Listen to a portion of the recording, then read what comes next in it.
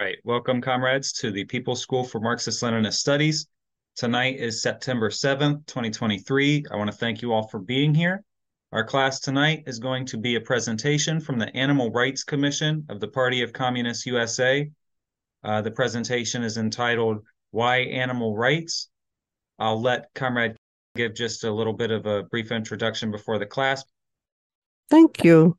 You'll notice that at the beginning we talk a lot about dialectical materialism. And you need to understand, even though we have covered this subject many times before, there are so many different examples of what dialectical materialism means. And the interesting thing is this animal rights presentation gives you a chance to look at a real life example. So I just want to let you know, it may throw you a curve. Why is that in here for animal rights? But that is the reason. Also, Comrade is our chair for animal rights, has been our chair for about a couple of years, and he'd like to give a statement too before we start. Yes, I just want to say that it's not about veganism; it's more about quality of life, and that you want the process of the animals who've been tortured and add all kind of chemicals in them to your plate. You just want to make sure that everybody have a good quality of life, from the workers of the plant and even to the animals. And that's all I have to say. Thank you. Thank you. Dr. D'Angelo, is there anything you wanted to say before we start? Okay. I want to welcome everybody to tonight's class. Marx said over and over again, the world's constantly changing. Nature is in motion, and so are we. What was true in the past may not be true now. What was true now may not be true in the future. That's part of Marxism, ever changing, never static, never the same. Marx used the term consciousness over and over again. And there are levels of consciousness.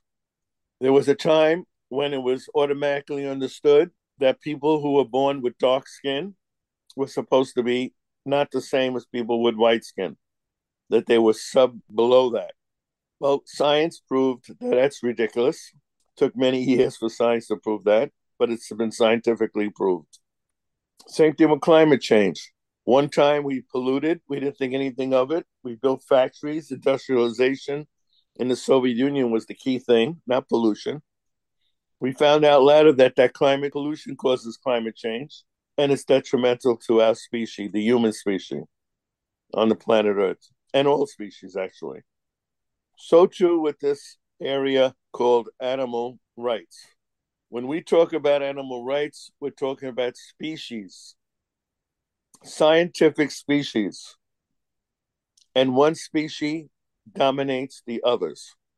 That's the reality right now. And when one species dominates the others and thinks that they're higher than the others, all the laws, all the mores, everything is made according to the species that's in control. The issue now that we see is, whereas one time we saw the ox and the horse as serving the human species. But with scientific studies, we've heard that all of these species, all of these different animals in the animal kingdom have feelings of pain and hurt. And therefore, that's all new information. We didn't know that 150 years ago. So that's why we formed an Animal Rights Commission to go deeper into this whole issue. And I'm glad to say many communist parties, including the Communist Party of Ireland, has now taken this up, and they're actually seriously going into this subject. That's what tonight's class is about, opening up our minds to a new frontier that chauvinism, whether it's male chauvinism, national chauvinism, or species chauvinism, is a thing of the past. Thank you. All right. Thank you, Thank you. comrades. Thank you. So that's why the title is Why Animal Rights.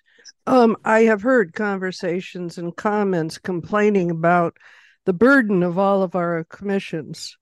And aren't there a few we can get rid of? And of course, right on top of the list is such as animal rights. So that's the purpose of this presentation, to even get our own party up to a level of consciousness that is more relevant and more current today. All right, next slide. This is an introduction that we just want to remind people, as Comrade mentioned. This is a dialectical perspective. We're not trying to get into any morals. Whether you eat or not is meat is not up for debate as far as this presentation goes. We do make the comment that chauvinism, or I should say speciesism, equals chauvinism, and we'll show that with definitions and all. And just to realize that, is there any need for exploitation, oppression, cruelty, no matter how we might think we should use animals? There should not be any of that. It is the same as slave labor. They have no input into anything. And just to let you know, there is such a thing called culling. Those of you that don't know what it means is, and this is just one example, there are many. If too many wolves are killing sheep, then hunters are given a permit to go ahead and hunt wolves a certain amount, so on and so forth, a certain time, so on and so forth. So that is what's called culling. And there used to be natural culling. In the United States, the amount of deer that were in the United States when the first conquerors came over was nothing compared to the population of the deer nowadays. Why is that? Because they went all over the predators. Now got rid of the wolves, the cougars, the mountain lions, so on and so forth, which what you could call a natural culling. And so we now have more deer in America than we did in 1492. Just letting you know. All right, go ahead. So again, to reiterate, what we'll be learning today, why the PCUSA, as a Marxist-Leninist Communist Party, considers animal rights as an upcoming issue. Many can consider this a new frontier for the workers' movement, although we are not alone in our statement. A short historical perspective, again, of the exploitation just viewed through the lens of dialectical materialism and chauvinism, an analysis of the present-day conditions regarding the current exploitation of one species over another. All right, go ahead. All right, dialectics. This is one of many definitions found in the Marxist glossary book by Gould. I recommend everybody get it. There's a whole wealth of information in that glossary. For number 2, I picked this one. The process of development in nature and society, which passes from insignificant quantitative changes, something imperceptible, to open and fundamental changes, i.e., the thought of movement. Things change. What was once thought true can change. With scientific discoveries and small incremental changes in a society which must continually be viewed through the lens of dialectical materialism. The level of consciousness on various issues at various times was at a different level. We continually learn and things continually change. For example, you talk about contradictions in dialectics. Here's a good point. Thomas Jefferson owned slaves at the same time that he played a progressive role during the conflict with Britain. He actually stated that when he dies, he'll free his slaves. So these are the kind of contradictions that dialectical materialism tries to help us understand. As Dr. D'Angelo mentioned, climate change or global warming was not on anyone's agenda until maybe 50 years ago or so. And LGBT activity has been criminalized and decriminalized and criminalized. So this is always a changing function with quite a contradiction. And then the pollution and extinction or endangering of species was not on any early agenda. It is now just getting voice to this is a problem. So this is what we're trying to talk about when you're dealing with dialectical materialism. All right, go ahead. Next slide. Now, the good news is, of course, Marxist-Leninist ideology responds to the continuing changes of material and societal conditions. This allows us to grow. Changes in the Soviet Union were made possible as experience, and the level of consciousness increased their worldview, always utilizing the scientific method and dialectical materialism. The Soviet Union was not fearful of changing their main emphasis or direction. They looked at the situation and they determined what the answer should be. So they realized that a popular front strategy was needed in the 30s against fascism. And in the 20s, the emphasis was on class against class struggle. And that's called the third period as far as communists are concerned. So you could say flexible or open for new changes, open for discoveries, however you want to word it. All right, go ahead. And to help you out, we gave some quotes from Engels. And again, you have to look at Engels because he gives more, and so does Marx, give more than one definition for dialectics. The science of the general laws of motion, both of the external world and of human thought.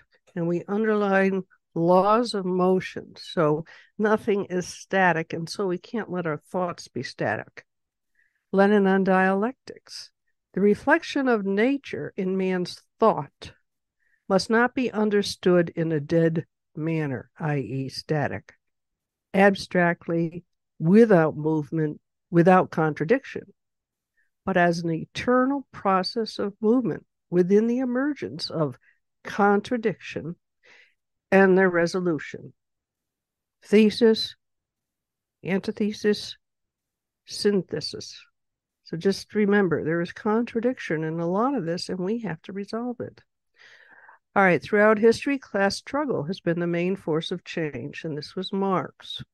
Today in the 21st century, the current level of consciousness demands that we include other species that are suffering and oppressed under the yoke of monopoly capitalism. Entire species are extinct or endangered because of monopoly capitalism.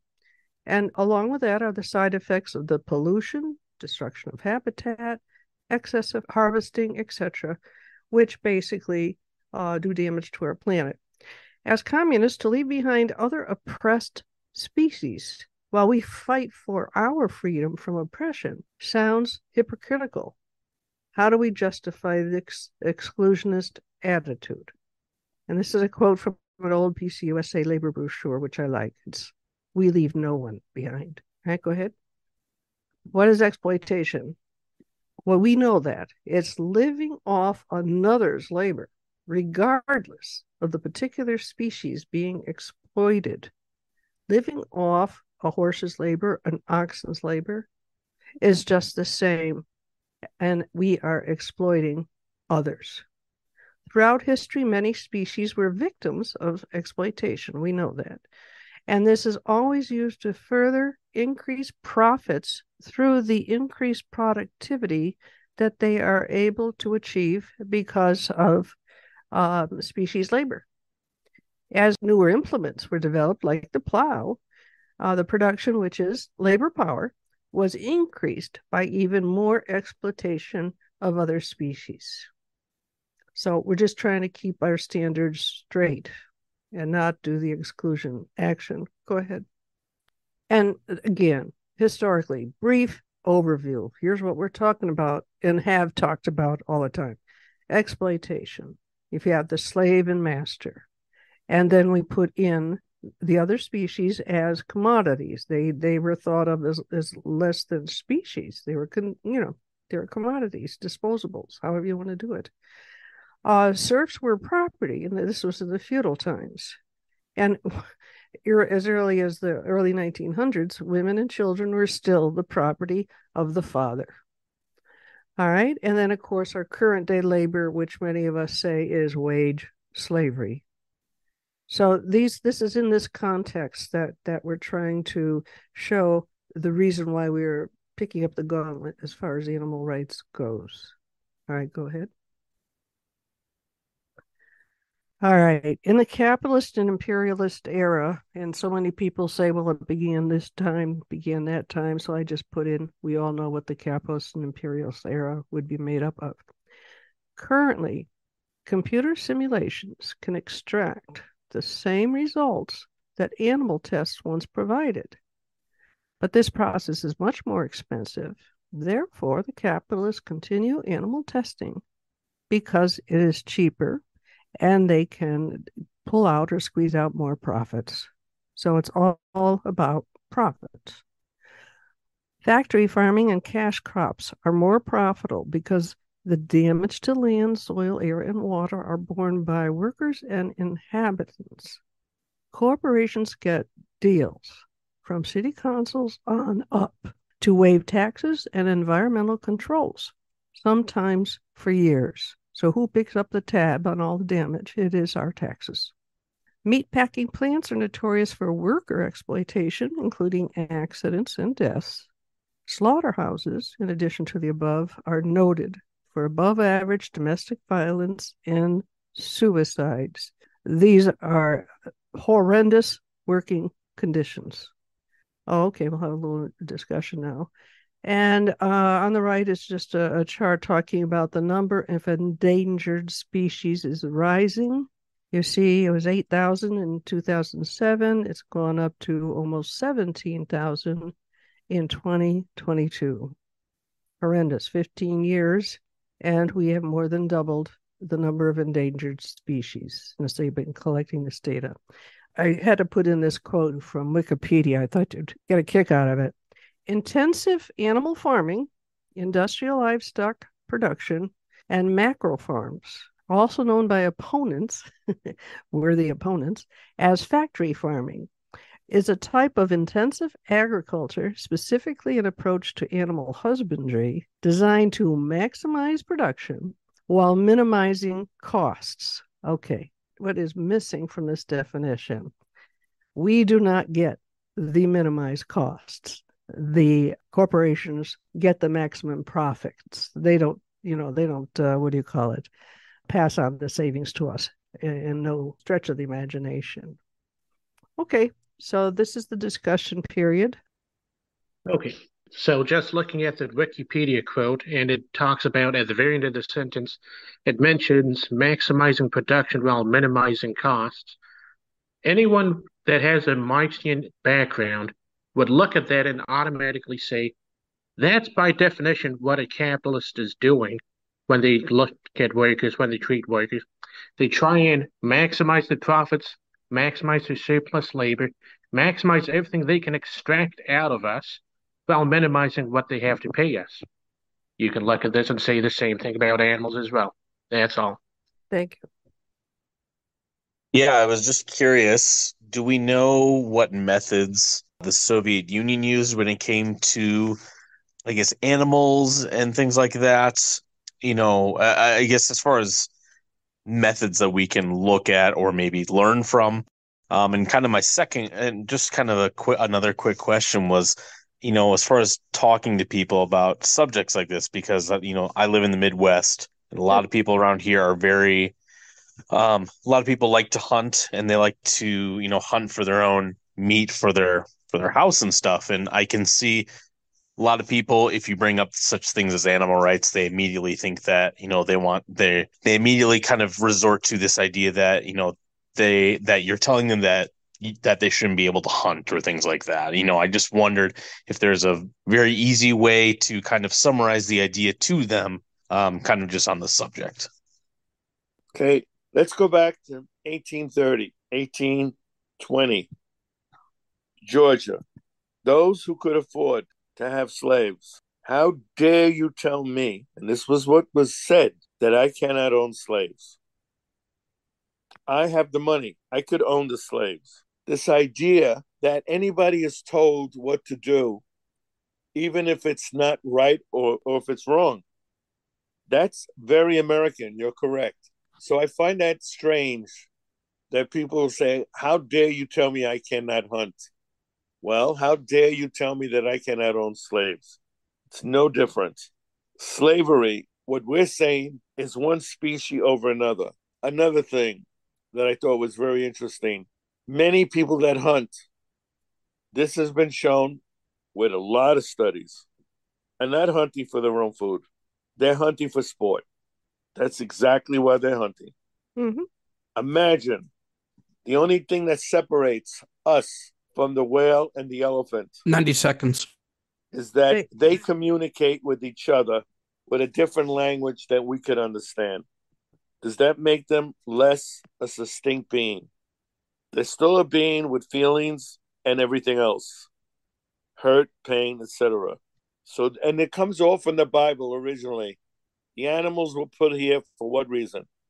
To serve us. That's what the Bible says. And we have to be good masters 2 minutes. and treat them well. Thank you. Yeah, let me just add a couple of things too. Animal rights is a huge tent. Now, when we get down to it, one, like people in Alaska, I knew a friend, and her first hamburger was at the age of 14. Before that, she was living where to go anywhere you got in a plane in Alaska. What was she raised on? Bear, elk. That's all she had. Fish. She never had any kind of processed foods till the age of 14. So, the same with the Eskimos with their whaling and all that. You have to remember this is a huge tent.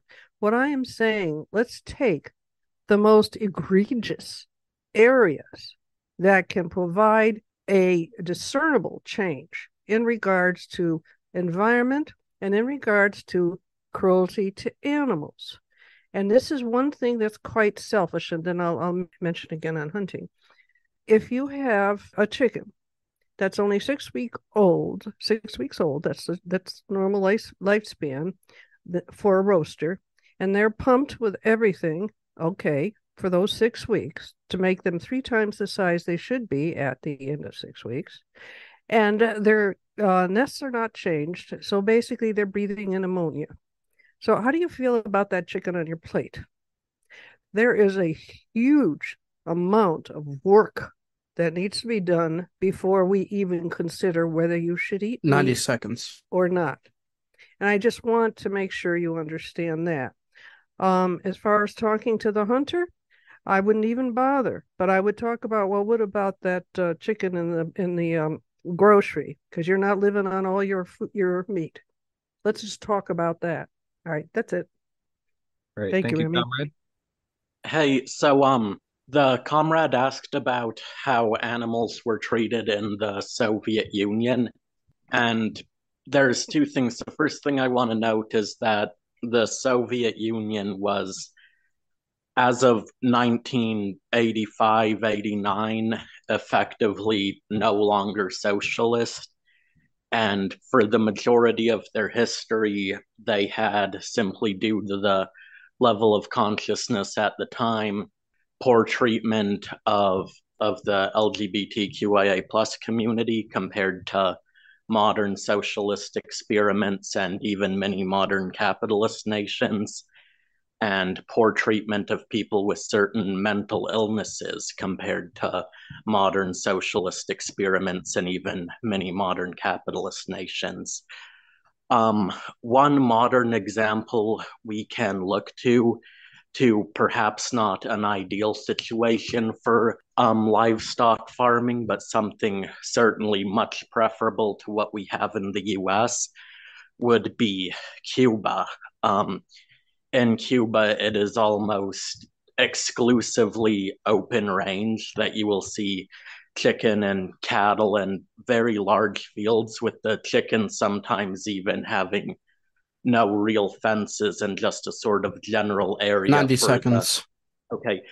And what that does result in, though, is that the price of, say, beef in Cuba can be as much as 70 to 80% of what it is in the US, as opposed to other foods, which are often sold for as little as 10% as they go for in the US.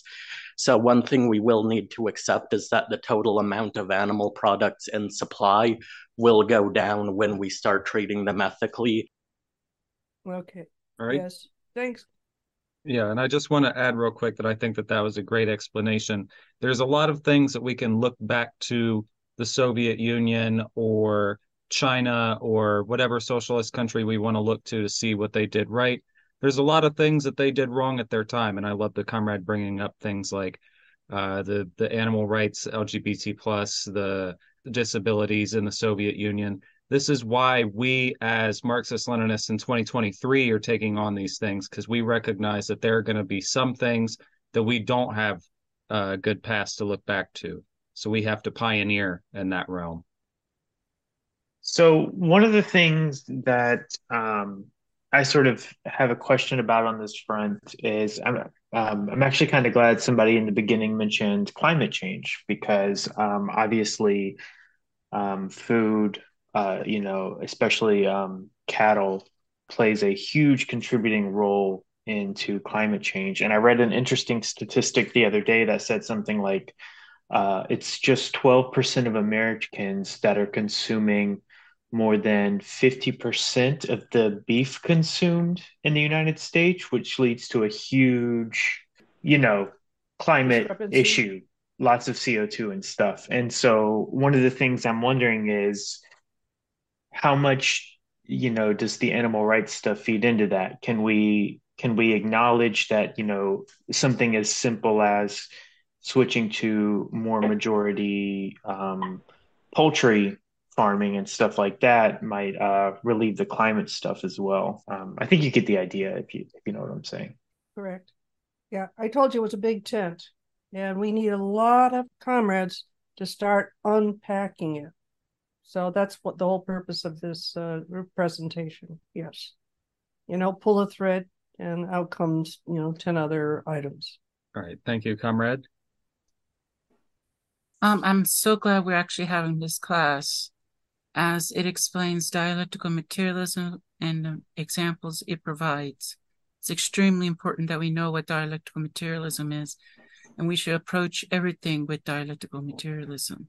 Thank you.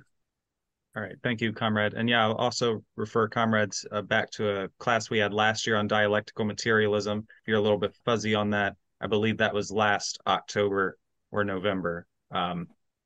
Hey everyone, I am going to give a brief commentary first and then ask a question at the end. So I'm very happy we're having this class on this subject. Where I live, there's actually a place called the California Wolf Center or Julian Wolf Center where they actually raise wild wolves. And you can go there. I plan on taking my family there. And no joke, the fences that surround it, they're like 14 feet high because a wolf can just hop a 10 or 12-foot fence. They can just climb it. And anyways, they re-release these into the wild, and as another comrade mentioned, there's some people opposed to that. But relating to the issue of politics, socialism, working class movement, another issue was brought up, the agricultural issue, and I think this is really a big subject, and this is why I'm glad we're having the class because where I'm from is a agricultural area. California is actually very agricultural. I know we know it for Los Angeles and the beaches, but really it's like the breadbasket of the United States. 60 seconds. And one of the issues now of the modern era is the way food is raised. I heard industrial farming mentioned, and there's a lot of marketing schemes like, organic or free range, cage free. And that's what my question is going to be on because cage free, as I understand it, the chicken farms can be the size of a football field as long as it has like a little 6-foot window of light coming in, it's considered cage free. And so free range means the chickens are actually raised outside. And I've seen a movement now, especially after the weaknesses of COVID, showing industry to be weak for people growing their own food and doing free 90 range. seconds. And my question is, as I understand it, these kind of chickens are actually healthier. Will we see healthier food now as it relates to the industrial farming? Okay, thank you. Yeah, for the short answer is yes. And we can talk more about the scam in regards to a lot of this organic, cage-free, yada, yada, yada, if we have time. But right now, let's stay on track as far as getting to a level of consciousness in regards to why we have to bring, I'll use this phrase, to bring animals into the fold. All right. So I think it was something in Comrade slides that kind of sparked something. I think it was when she was talking about exploitation. And I was thinking not just exploitation, but the word scapegoating. And I was thinking of COVID and how we always scapegoat the diseases to be animal infested, that animals did it. But we forget how the animals got to the such concentrated clustering in situation. It was the human, that animal, that did that. And it wasn't just COVID, but we had the swine flu, we had mad cow disease, but we fed cows other cows. That was humans that did that. It should be called the human disease, and because they're the ones that started it. A really interesting fact that I learned in, I guess, medieval times, when they were persecuting Jewish people, about the bubonic plague. And remember, the bubonic 60 plague was seconds. actually from the fleas that were on the rats. Well, it was superstition that black cats were evil, so they would kill the cats. Well, cats, what they do, they eat mice, which have the fleas. So it was really but they would also blame Jewish people. But it's really like this concentration of like the Catholic Church or whatever that really was pushing that kind of caused the bubonic plague. So I kind of find it kind of 90 ironic, but seconds.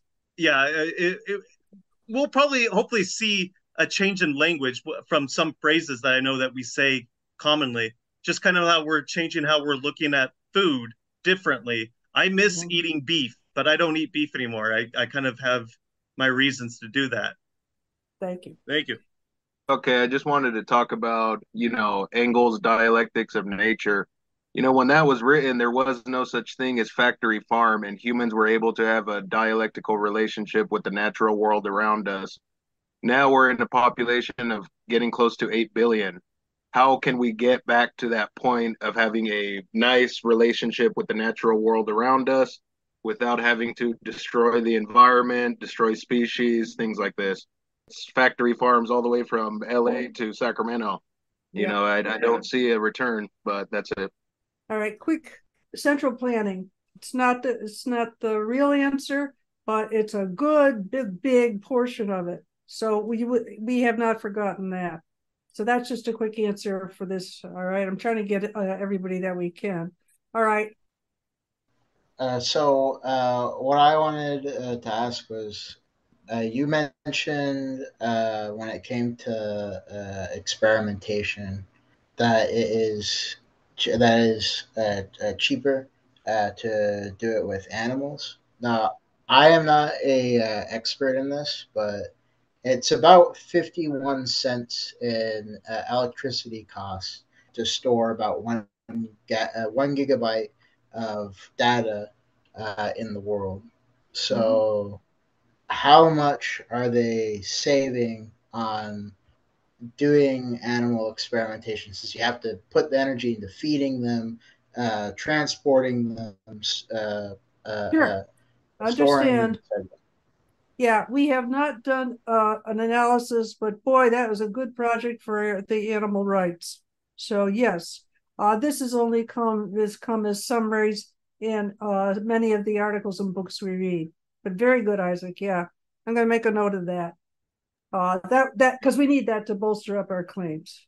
So I agree with you.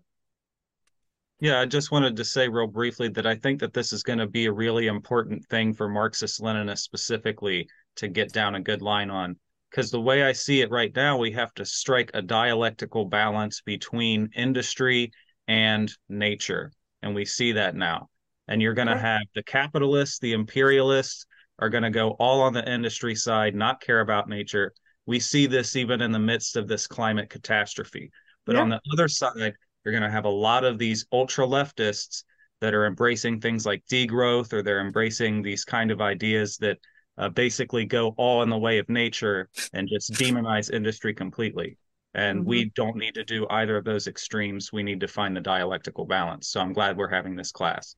Comrade Angela, is there anything you needed to say before we go back to the presentation? Very, very important. Lenin said there are times when you would try to have a revolution, and there are times when you should not, because the time is not ripe. Timing is everything. The time is not ripe. At the time in history that the Soviet Union was industrializing, no one ever thought about what it would do to the lakes and the rivers of Russia. That wasn't part of the mind concept, wasn't part. The level of consciousness wasn't there. So Lake Baikal, the largest lake on the earth, and I know it's in Europe, the largest one, was polluted. Fish were dying. Soviet Life magazine, which was a magazine that was published in this country when the Soviet Union was around, even admitted that the ecology was terrible in the early Soviet period. Doesn't mean they were bad. It means that the mindset was not there. The mindset was not there in the South about slavery because you're a different color. The mindset was not there that because you love somebody of the same sex, then that's wrong. It just wasn't there. And so with this whole issue of species, 90 it's seconds. not there. And there's going to be others that are going to be coming up. Great. Thank you, comrade. We'll go ahead and jump back to the presentation now. Chauvinism and speciesism. This is important. This is part of our ideology. So go ahead, next slide. All right. Now, this again, chauvinism is right from our own Marxist glossary, and it's in quotes here. One of the forms of imperialist ideology, specifically imperialist conquest and oppression, designed to create among the masses hatred and contempt for other peoples, races, and nations. It is therefore that capitalists use the supposed idea of human superiority as a method or reason for the mistreatment of animals in society. Now then, at Merriam-Webster dictionary, here is what they say about speciesism. A form of chauvinism that places the human race above that of another species. Prejudice or discrimination based on species, especially discrimination against animals. The assumption of human superiority on which speciesism is based. So, I mean, this is right from the Merriam Dictionary. You can't get away from it. Chauvinism is speciesism. All right, go ahead to the next slide. And this is just another reminder in our pledge down at the bottom there, against anti-Soviet sentiments and we struggle for the rights of all nationally oppressed people, against anti-Soviet sentiments and behavior, anti-communism, racism, misogyny, ageism, xenophobia, homophobia, transphobia, police brutality, discrimination against the disabled, and to struggle against the chauvinist lies of the capitalist class. That is in our pledge.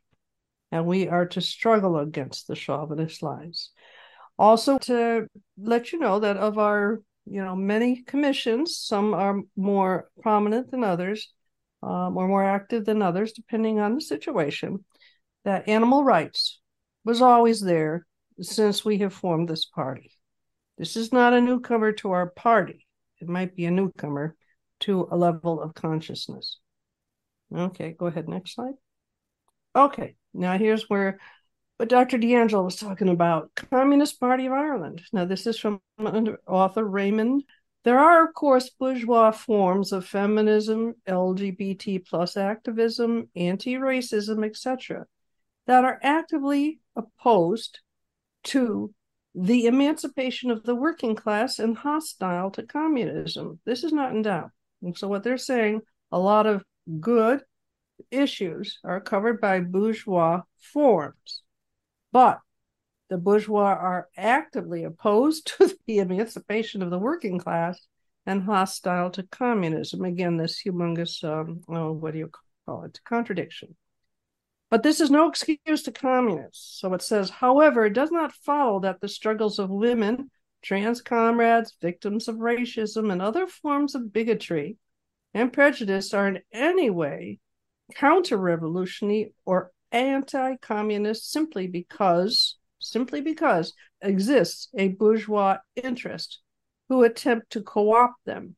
So it's no excuse for us to say we're not going to touch LGBT anti-racism because the bourgeois have those issues. That is stupid. So what he says is to think and act otherwise is to fall into the trap of chauvinism. Otherwise, that we are better than the bourgeois, and because they touch these issues, we're not going to touch them. I mean, that's ridiculous. Okay, now this is a quote from Animal Liberation, and this is our educational foundation right now, because we do not have many communist foundations to learn about speciesism. So this is another thing that the Communist Party has to work on. Most human beings are speciesists. The following chapters show that ordinary human beings, not a few exceptionally cruel or heartless humans, but the overwhelming majority of humans, take an active part in, acquiesce in, and allow their taxes to pay for practices that require the exploitation and suffering of other species in order to promote the most trivial interests of our own species. As communists, we really have to avoid chauvinism like the plague. All right, go ahead. Next slide. All right. We'll go ahead and start off. Yeah, as we talked about in the first class, a lot of what we've talked about today regarding the animals is livestock and raising and the whole kind of factory large scale form, which in previous studies we've seen the Soviet Union did do large scale agriculture. And at one point in time in another organization, we studied a work of Kim Il-sung right at the year 1990, where he was actually criticizing Hungary, the goulash communism of doing small scale farming. He said that was wrong. And Kim Il Sung even said in the United States, even the capitalist agriculture is done at a large scale and not individual farming, which I think we're all for people growing stuff in their yards and things. But when it comes to actual farming, the reason why this is a pretentious issue today is in our country, the United States, we could say Bill Gates has become the largest landowner, and it's reminiscent of Guatemala in the 50s under like Arbenz when there was the coup. And so my question, well, is it a question? I guess it's a comment, because the large scale agriculture is good, but the way the model of it is not good. Because I worked for UFCW, United Food and Commercial Workers Union, and one thing I know is throughout the country, they're trying to organize like the meat plants and things like that. And by the way, there aren't that many meat packing plants and other agricultural sites. But what's strange is our 90 country, seconds. the capitalists bring in people from other countries. And I'm not even talking about South Americans. Like if you go to the Midwest, the stereotype is like the American Gothic photo of like a farmer and his wife. But you actually go there and it's like people from Congo. Anyways, I don't know if I have a question or comment. Does anyone want to comment on that? Okay. You're absolutely correct. We one of the unions in India wanted our agricultural commission to talk about the peasants of the United States. So this was only a couple of years ago. And so we had to break the news to them and we did give them a seminar. I think we still have the recording somewhere where we said, hey, folks, there are no peasants because capitalists took it over. And so we outlined to them what the problems were with anyone that calls himself a farmer. Any farmer in the United States has a second job so they can support their farm, period, end of discussion. You're not going to find anybody that makes a living, the small farmer that makes a living wholly from their farming. And so what we did was we warned them, and they got it. I mean, we had about 75 people from the union, the Peasants Union in India, and we said, be careful, because, of course, their government is trying to buy up lots of land so that American capitalists can come in and start the big agribusinesses that they have over here. And they took it serious. They understood what we were saying. But that's the revelation. And what bothered us, this was a couple of years ago, is the fact of the lack of information that other countries have about what has happened to us. I don't know if that answers your comment at all. Up in northwest Arkansas, we have Tyson. And yes, Tyson plant, according to the latest count during COVID, this sounds unbelievable, but I'm just going by what I read. 182 types of dialects are languages are in one meatpacking facility. Why? Because they can't talk to each other. And they were, in quotes, essential workers. They were treated so horribly, you just don't even want to go into it. But the COVID and the accidents and everything. So, I mean, that is what we are doing. So because they can do that up in the northwest corner of Arkansas, who goes there? All right. So I don't know if that helps, Chris. That's all. All right. Thank you, comrades. I know the previous comrade talked about how they could talk to hunters, and I think what brought up was good that on this issue, oftentimes you can't. But one thing I still want to note is that at one point in the old party, the total number of people in the mass orgs was more than double what it was in the party. And the strengthening of any mass org strengthens the party as a whole. So even the people who you can't get on certain issues, it's still worth talking to about the things you can. All right, thank you. All right. Thank you, comrade. Yeah, from the last section on consciousness, I just wanted to bring up that here I can't speak for any other country. I don't know how their practices are, but one thing I do know is the U.S. has a very high consumption of meat and dairy, and it's said that it's very crucial that we eat a lot of meat and drink a lot of milk. However, if that were true, you wouldn't have to see. I grew up when I went to school, you had all the propaganda all over the school. You had the banners that said "Got milk" with the mustache, and you see all these cartoons about you better eat your meat or you can't go to bed or whatever. So I just wanted to mention I just wanted to mention that that's part of what forms our consciousness in the US is all this stuff we were grown up with, indoctrinated with. Right. Agree wholeheartedly. We'll talk a little more about that too later. Yeah, I'll keep it brief. One, like to respond to what I was asking earlier, like why it's cheaper to use animal models. This is just speculation on my part, but probably because like owning that technology and software to do those tests is expensive to develop and think through, and it takes research to do it. So it's probably proprietary knowledge for one thing, so that these companies have an incentive to develop it and make a profit off of it. Whereas like animals are so widely available and so cheaply available that I think it really is cheaper just to, do the testing on animals. Yep. Yeah. That's one of the reasons, definitely. Okay.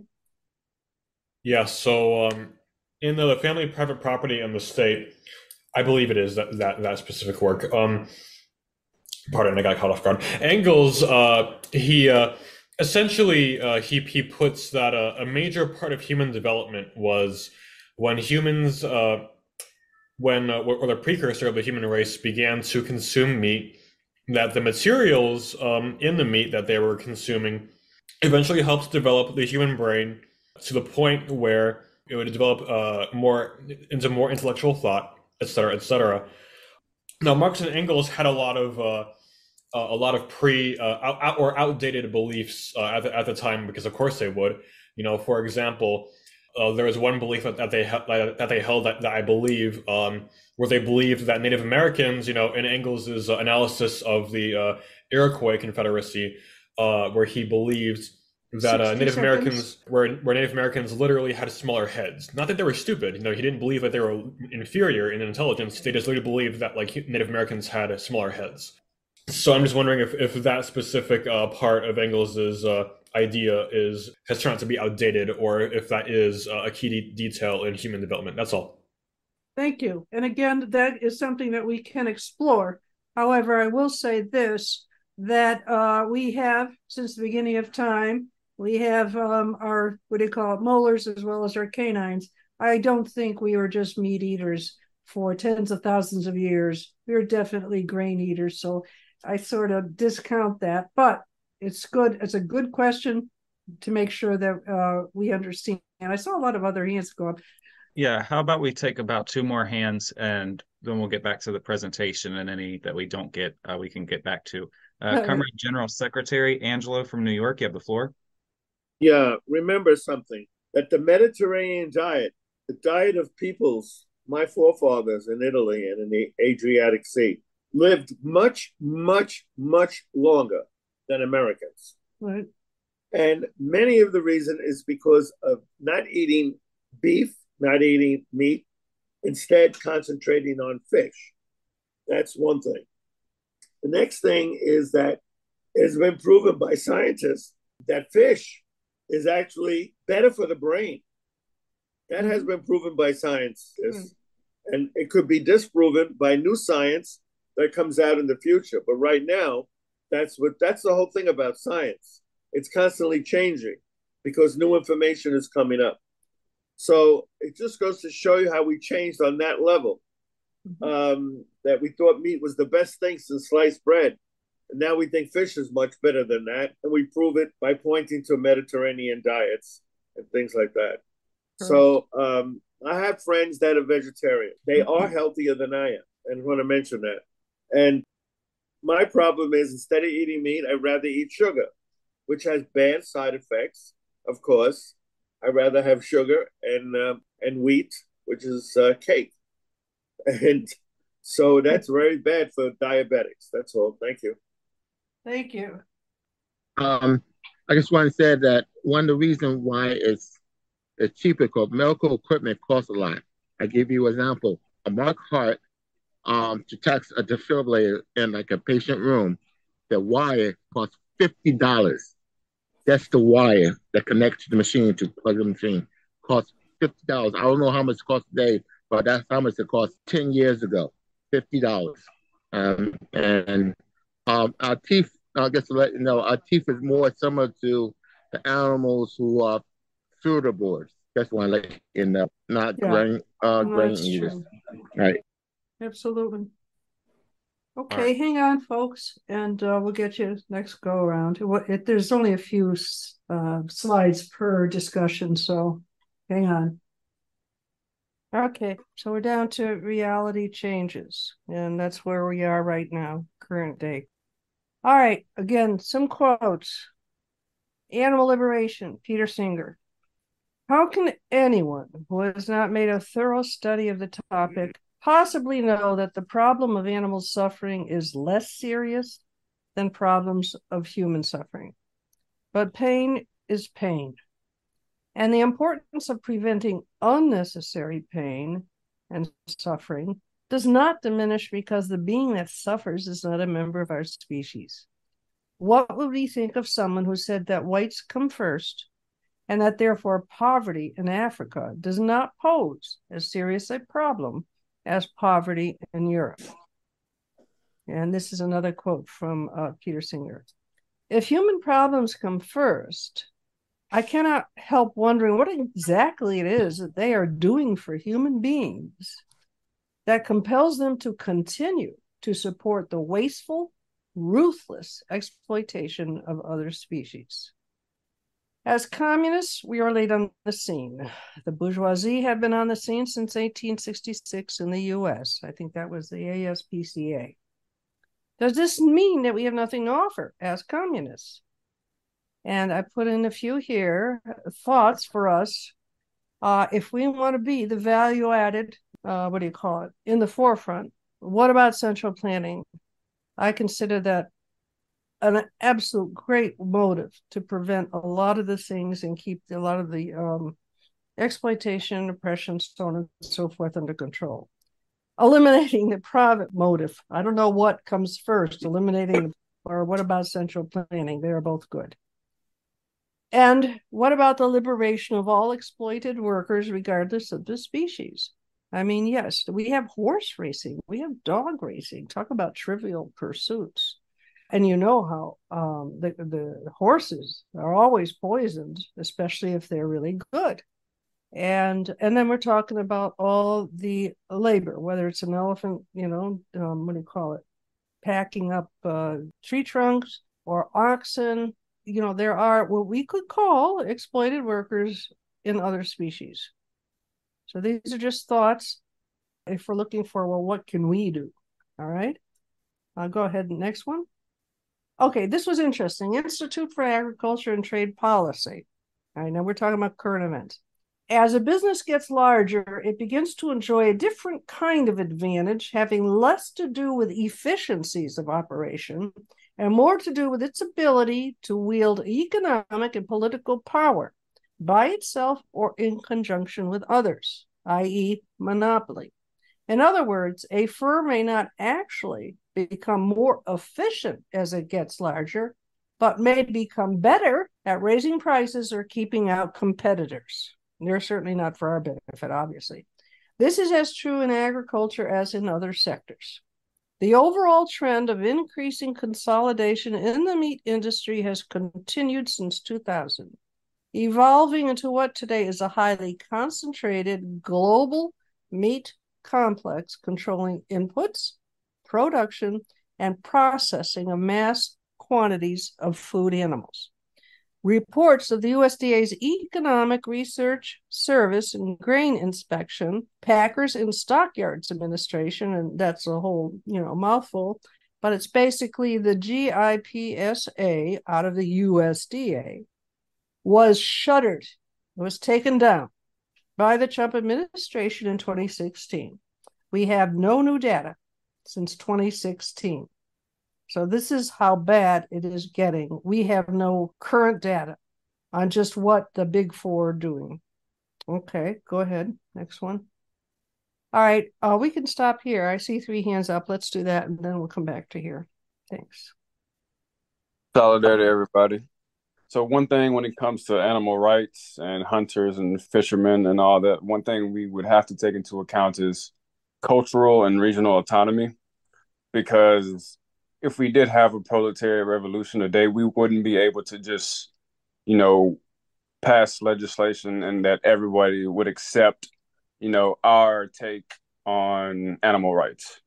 Then it would just muster some very viral reactionaries that would cause a bunch of probably unnecessary bloodshed over animal rights, which wouldn't be, there would be a better way to go about it. So, I mean, we would just have to, you guys can hunt, fish, this, that, and other, but they would have to allow us, I guess, to argue our position and take it up for a referendum every so often. So that's just one thing I've thought about. That's probably would be the best way to do it, instead of just, seeking just hegemony and try to suppress reactionary opposition to our take. Even if we do have the right position and we haven't been able to convince the majority of people in certain geographical regions, we would just have to, it would take time. So it wouldn't happen overnight. So it would have to be a gradual process, in my opinion, because like I said, it's in motion. So things are, it's a dialectic. So not everyone would accept it right away. I mean, people would have to do a lot of unlearning and relearning. Yeah, it is a slow process, right? And the thing here is there's so many egregious issues that even hunters will agree on need to change. So we address all the horrendous common issues that are a problem that develops level of consciousness, and and then we can look further afield, and to the last thing we want to do is mandate. That's I agree with you wholeheartedly. Go ahead. All right, thank you, comrades. Comrade General Secretary Angelo from New York, you have the floor. Okay, I want to remind everybody here, violence happens many times over issues. The Southerners, mostly in the 1820s, could not understand why the Northern would tell them, you can't own slaves. Did not understand that. We have a tradition, we have a culture in the South of owning slaves. That's a fact. Everybody knows that. Therefore, we're not going to change that. Just remember that. In Europe, in the 1930s, Germans felt they had the right, because of their Nordic superiority, to control Europe. That was a fact taught in their schools. They were the chosen people, the original chosen people, and therefore they had the right to rule Europe. It caused a war. Others said you have no right. So violence does happen many times over these issues. That's all I want people to look at. Thank you. Thank you, comrade. And I also just wanted to add real quick, I do appreciate what comrade said about the cultural and like regional autonomy when it comes to this issue. Because as we've discussed, there are like indigenous, tribes and just different cultures around the world that don't have like just supermarkets right next to them or the kind of means to go ahead and get all the food that we have. And our big thing, if we're fighting for animal rights, is stopping like the main capitalist, imperialist manifestations of this with factory farming and, meat going halfway across the world just to, land on a person's kitchen one night out of the year. Like this is an issue that we want to take on the biggest impacts of it rather than try to, manipulate whatever smaller groups of people. And the general secretary is right too. There are things that inevitably kind of lead to conflicts. And when it comes to speciesism, there's going to become a point where certain people that do not agree may have to be met with some sort of consequence at the very least. That is a possibility into the future with anything. It could be for any up and coming issue. Yeah, thank you. No, I think that's a really good point about the about respecting traditions and cultural differences there.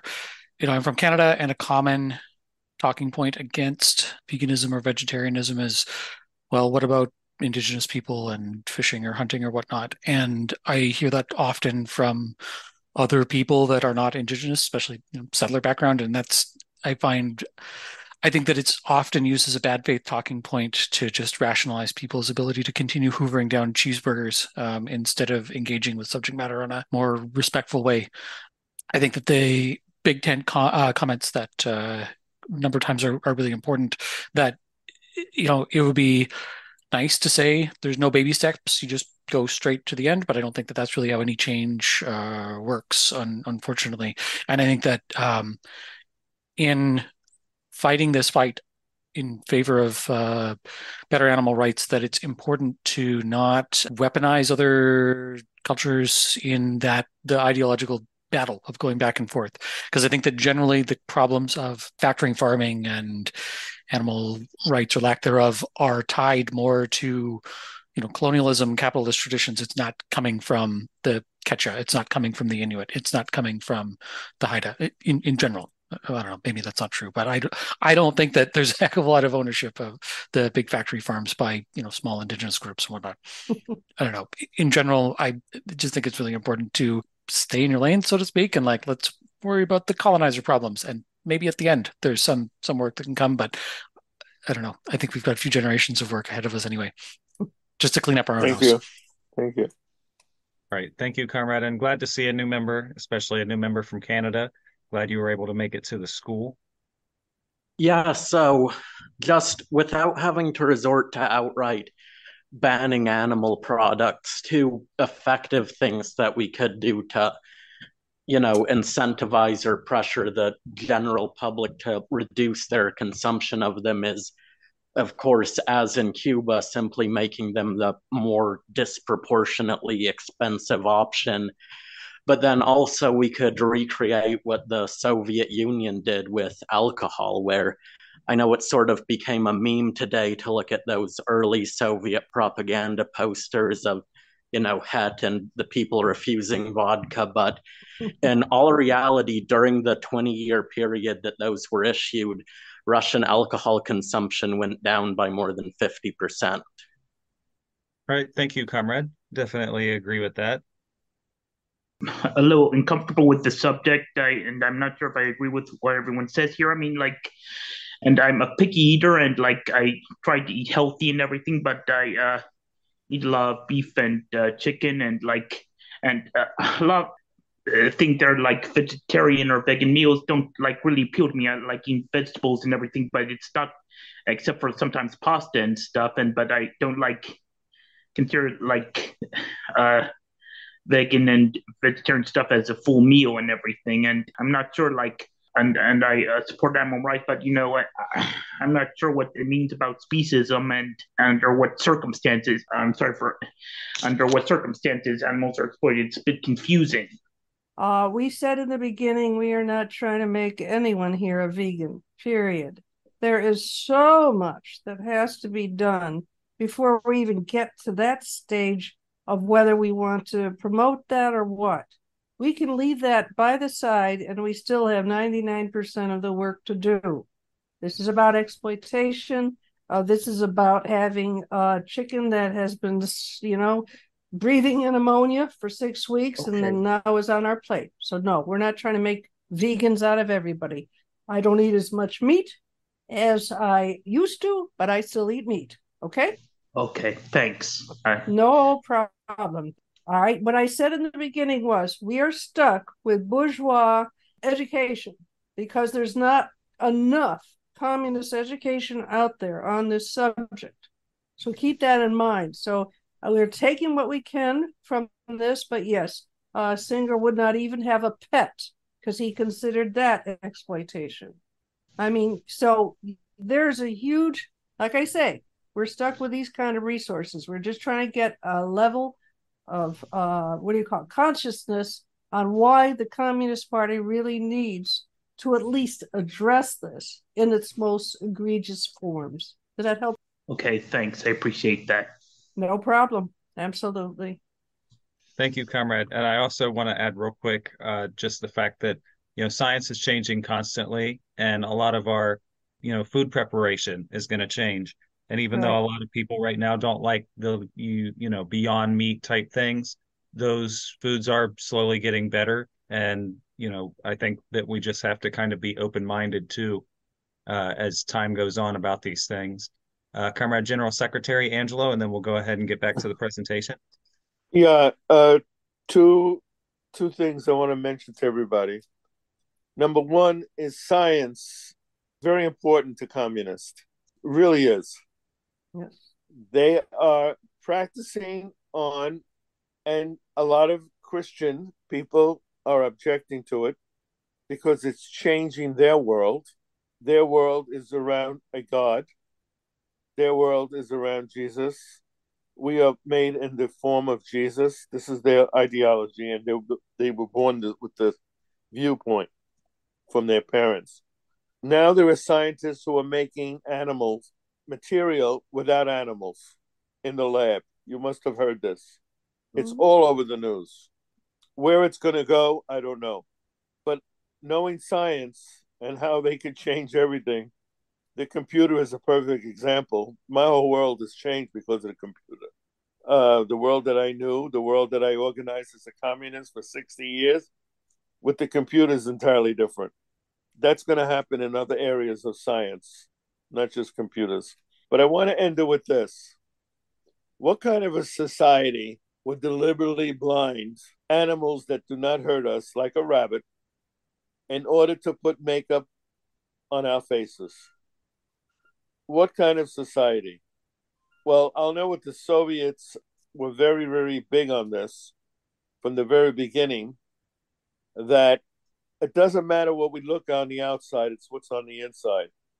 And for 20, 30, 40 years, during the time of the U.S. ambassador to the Soviet Union, Davies, his wife went, and in the movie Mission to Moscow, to a place that dealt with cosmetics. And cosmetics were an upcoming thing in the Soviet Union, but it was not an important issue. It was more important to get a car because you needed a car to take you from A to B, not that the car was a sexy car and you stood in front of the car and you looked good. That's the difference. That was the big difference between this, the way a communist looks at it. We tend to be utilitarians. You all know what that is. We are into things for what we can use them for, not into this sexy crap. That if we go, we have a certain car, that we're going to get a certain girl or guy or whatever. So I just want to mention that the whole cosmetic industry is not for our health. It's to make people look better, and they make a lot of money on it. Revlon and all these companies, that's all I want to say. They make billions in profits. Thank you. All right. Thank you, comrade. We'll go ahead and get back to the presentation just to finish it off. Yeah, we're talking about other parties. What you see here is it's called the Socialist Voice. It is the website for the Communist Party of Ireland. And this was one of their articles, and I love their title, Kill Capitalism, Not Animals. All right. And I put in the URL there because it's a great, what do you call it, article. But in that article, they had a quote from Angela Davis. And I think that she says it very well. The food we eat masks so much cruelty. The fact that we can sit down and eat a piece of chicken without thinking about the horrendous conditions under which chickens are industrially bred in this country is a sign of the dangers of capitalism, how capitalism has colonized our minds. The fact that we look no further than the commodity itself, the fact that we refuse to understand the relationships that underlie the commodities that we use on a daily basis. And that's all we're trying to say is, look at everything before that chicken leg is on your plate. And let's see what we can do to stop the most egregious. All right, go ahead. So, again, we should add to all of our classes what is to be done.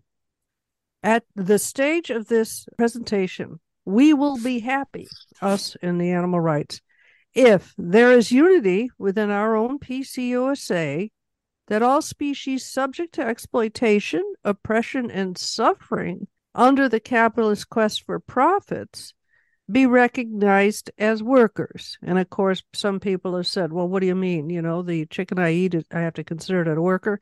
No. All right. We talked about animals for food, but there are so many animal workers, whether they be the horse, the oxen, the dog, whatever, that we should incorporate them as being exploited. And I feel that promoting central planning, talking about examples, talking about how things can happen, is one of the predominant communist values that we can use to make a difference, eliminate the needless exploitation of our land, which is the result of all of this, the defoliation of our lands, and the needless suffering of all species. So this is what we're trying to get to, folks. We're not asking you to be a vegan, but at least be a supporter of animal rights when they are abused, oppressed, so on and so forth. And so then I just want to remind you, the Animal Rights Commission is PCUSA. We meet monthly because we have a lot to learn. So we're not going bi-monthly yet. And it's the third Wednesday of the month. And we're currently using Animal Liberation, Animal Rights Issue. But right now, this is the one we're reading. And it's a long book, but there's a lot of interesting stuff there. And our mission is just to incorporate all species in the struggle against capitalism. This is something we can put together. We do like it. It looks a little bit like a forestry service, but we still like it. Haven't used it yet. And then another Angela Davis quote. I think there is a connection between the way we treat animals and the way we treat people who are at the bottom of the hierarchy. Okay, and that would be the communist hierarchy, not our hierarchy. Okay, I think that's it. All right, thank you. And I want to add something real quick, and it'll probably be the last time I go ahead and speak tonight. This subject is one of those ones that, of course, is, one that we're pioneering on. It's new for communists. There isn't much writing on it. And so there's going to be disagreement on it, and there's going to be confusion on it, and there's going to be even some people that are reluctant to follow, the PCUSA's line on it. It's very similar to the LGBT plus issue. It's something that the level of consciousness is increasing on. And, we welcome some disagreement and some discussion about it in the People's School, because that's definitely the place to discuss these things. But we do have to discuss them. We have to discuss the current world just as much as 10, 20, 100, 200 years ago, if not even more, because we're living in it. This is what we're doing. This is what we're dealing with. So I just want to say that it's a really important subject for us to learn on. And I'm also really happy that the Animal Rights Commission is doing this kind of necessary work in the party. I'll go ahead and take the hands that we have up. Thank you. And I'm glad you brought that quote from Angela Davis on. I think that's a really good one. And I think one concept that I think is useful in thinking about, is the chicken on your plate, is it just a burger, or is it, no, it's the chain of, well, suffering and exploitation of people and animals and environment along the way. I don't know how it would work theoretically grounded enough to know, but I think that commodity fetishism is a concept that I think is useful in looking at animal products as well, that it's not just like a coat isn't just worth some value, it's also all the things that went into it. I think that the chicken burger is not just a meal, it's all the whole chain of degradation that came before that. And I think also one other point on I think is really important in the context of organizing slaughterhouses and meatpacking places is that those are some of the jobs that have extremely high rates of like suicide and PTSD.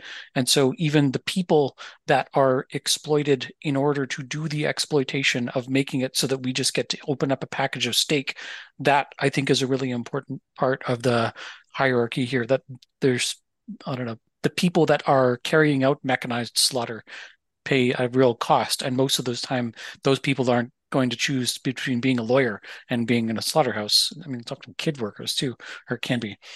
Anyway, thank you. All right. Thank you, comrade. If there's any questions or comments, anything you're not sure about, maybe you just didn't agree on, maybe something that you want to add. What did you say again? We're just like tackling the most extreme issues or something like that? Egregious is what I used. Oh, yes, thanks. Yeah, no problem. Yeah, there's so much to touch before we ever get to veganism versus non-veganism, That's all I'm saying. Okay, thanks. Just a thought I had through this class. I thought it was really good, a lot of things that I never thought of before.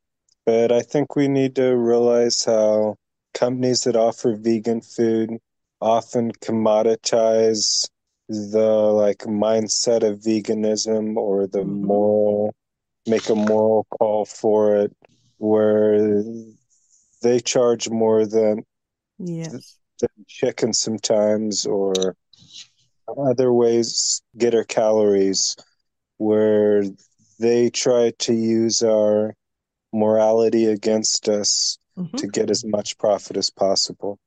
Thank you.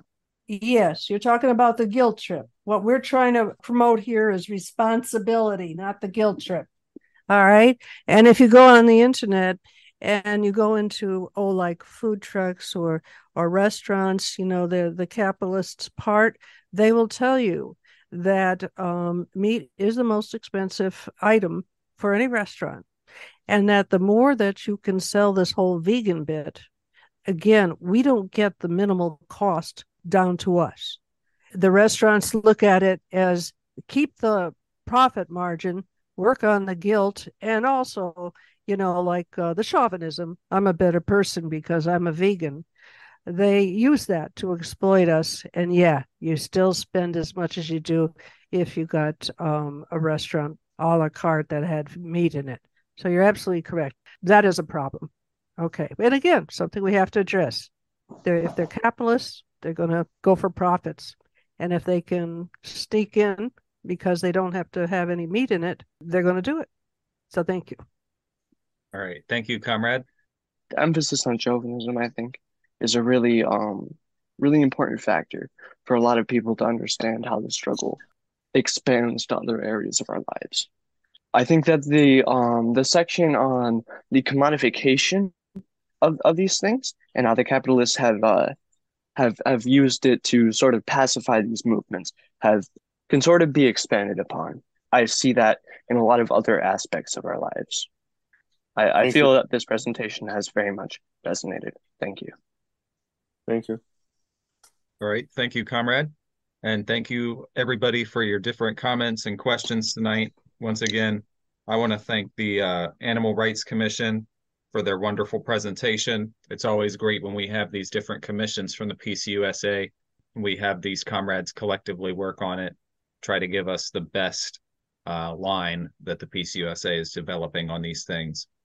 So before we go ahead and play the ending song for tonight, Comrade Angelo from New York, is there anything you'd like to say? Yeah, I just want to mention that we have connections with international communist parties. We're very active with a group called the World Anti-Imperialist Platform, which is a concerted effort by the parties in Venezuela, the governing parties in Venezuela, and in other countries to fight against U.S. imperialism. Really important. So we're on the right track. And that's all I wanted to say. Thank everybody for showing up. Thank you for watching this full-length class from the People's School for Marxist-Leninist Studies. For more information or to join our free classes, visit our website, check out our YouTube, listen to our streams on Spotify, and chat with us on Reddit.